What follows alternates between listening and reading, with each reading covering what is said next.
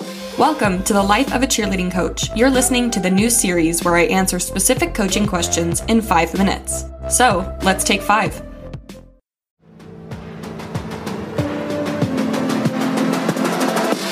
This episode is brought to you by the Cheer Coach Planner. Are you ready to replace your bulky coach binder? If so, then you should check out the Cheer Coach Planner. Designed specifically for cheerleading coaches, the Cheer Coach Planner helps you to simplify the administrative side of coaching through the use of planning and organization. Inside, you'll find over 250 pages including 12 undated monthly calendars, daily life and practice planners, a team section full of forms to help you keep track of everything specific to your team, like rosters, absences, and athlete profiles, and a season section full of forms to help you keep track of everything related to your season, like tryouts, fundraising, game days, pep rallies, and competitions. With a physical planner, digital planner options, and new planners for your captains, you're bound to find an option that works for you. Check them out at cheercoachplanner.com or visit the link in my show notes. The Cheer Coach Planner, your season, your plan.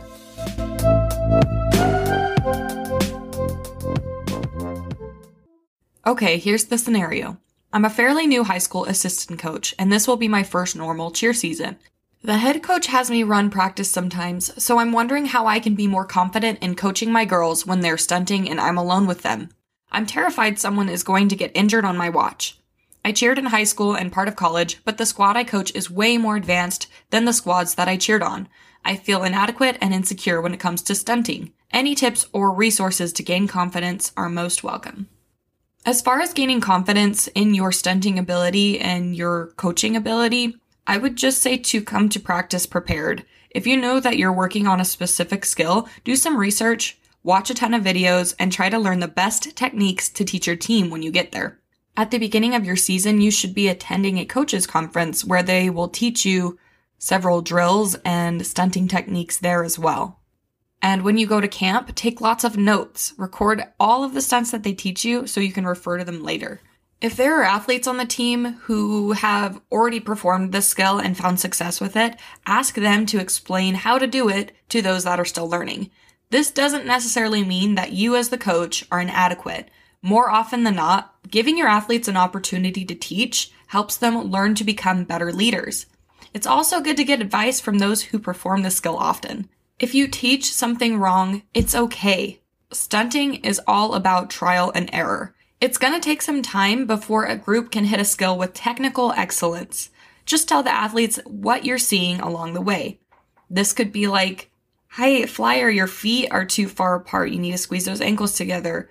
Bases, you need to drive with your legs to get that pop a little higher in the cradle. If you continue in this pattern of just repeating what you're watching, eventually, the athletes are going to use the critiques and put them into practice so that eventually the stunt happens for them. It's completely normal and totally understandable to be worried about having injuries happen on your watch, but they're bound to happen eventually. Trust me, I've seen so many concussions and dislocated body parts that it almost seems as if a cheer season isn't complete without them. No matter if you're a head coach or an assistant coach, you're going to be left alone with your athletes from time to time, and cheerleading is a dangerous sport. And you can do everything in your power to prepare them for safe stunting and prepare them for if an injury does occur. The best thing to do during those situations is to remain calm and follow the emergency protocols that you and your head coach have in place for times like these. If you're not sure what those are, go ahead and ask your head coach. It's better to be fully informed than to go into a situation unprepared. Create a culture that is surrounded by safe stunting. Make it a habit to spot other groups, especially when they're working new skills.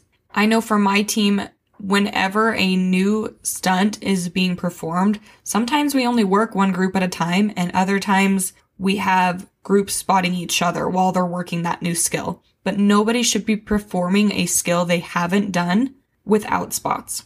Typically in my practices, if someone hits the ground, the whole team conditions for it. We take safety very seriously.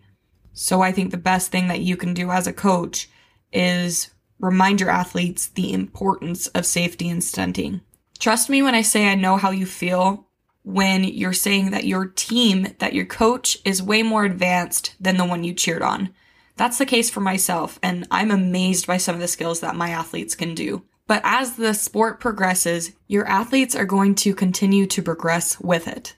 The best thing that you can do as a coach is to prepare them with the basics, get those solid, get some reps in, and drill those skills. More often than not, the difficult skills are going to be taught at camps and clinics. But just because they're taught at camp doesn't mean you won't be performing them at practice.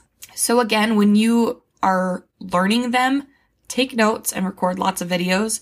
If you're not sure how something is done, there's no harm in asking the staff for clarification.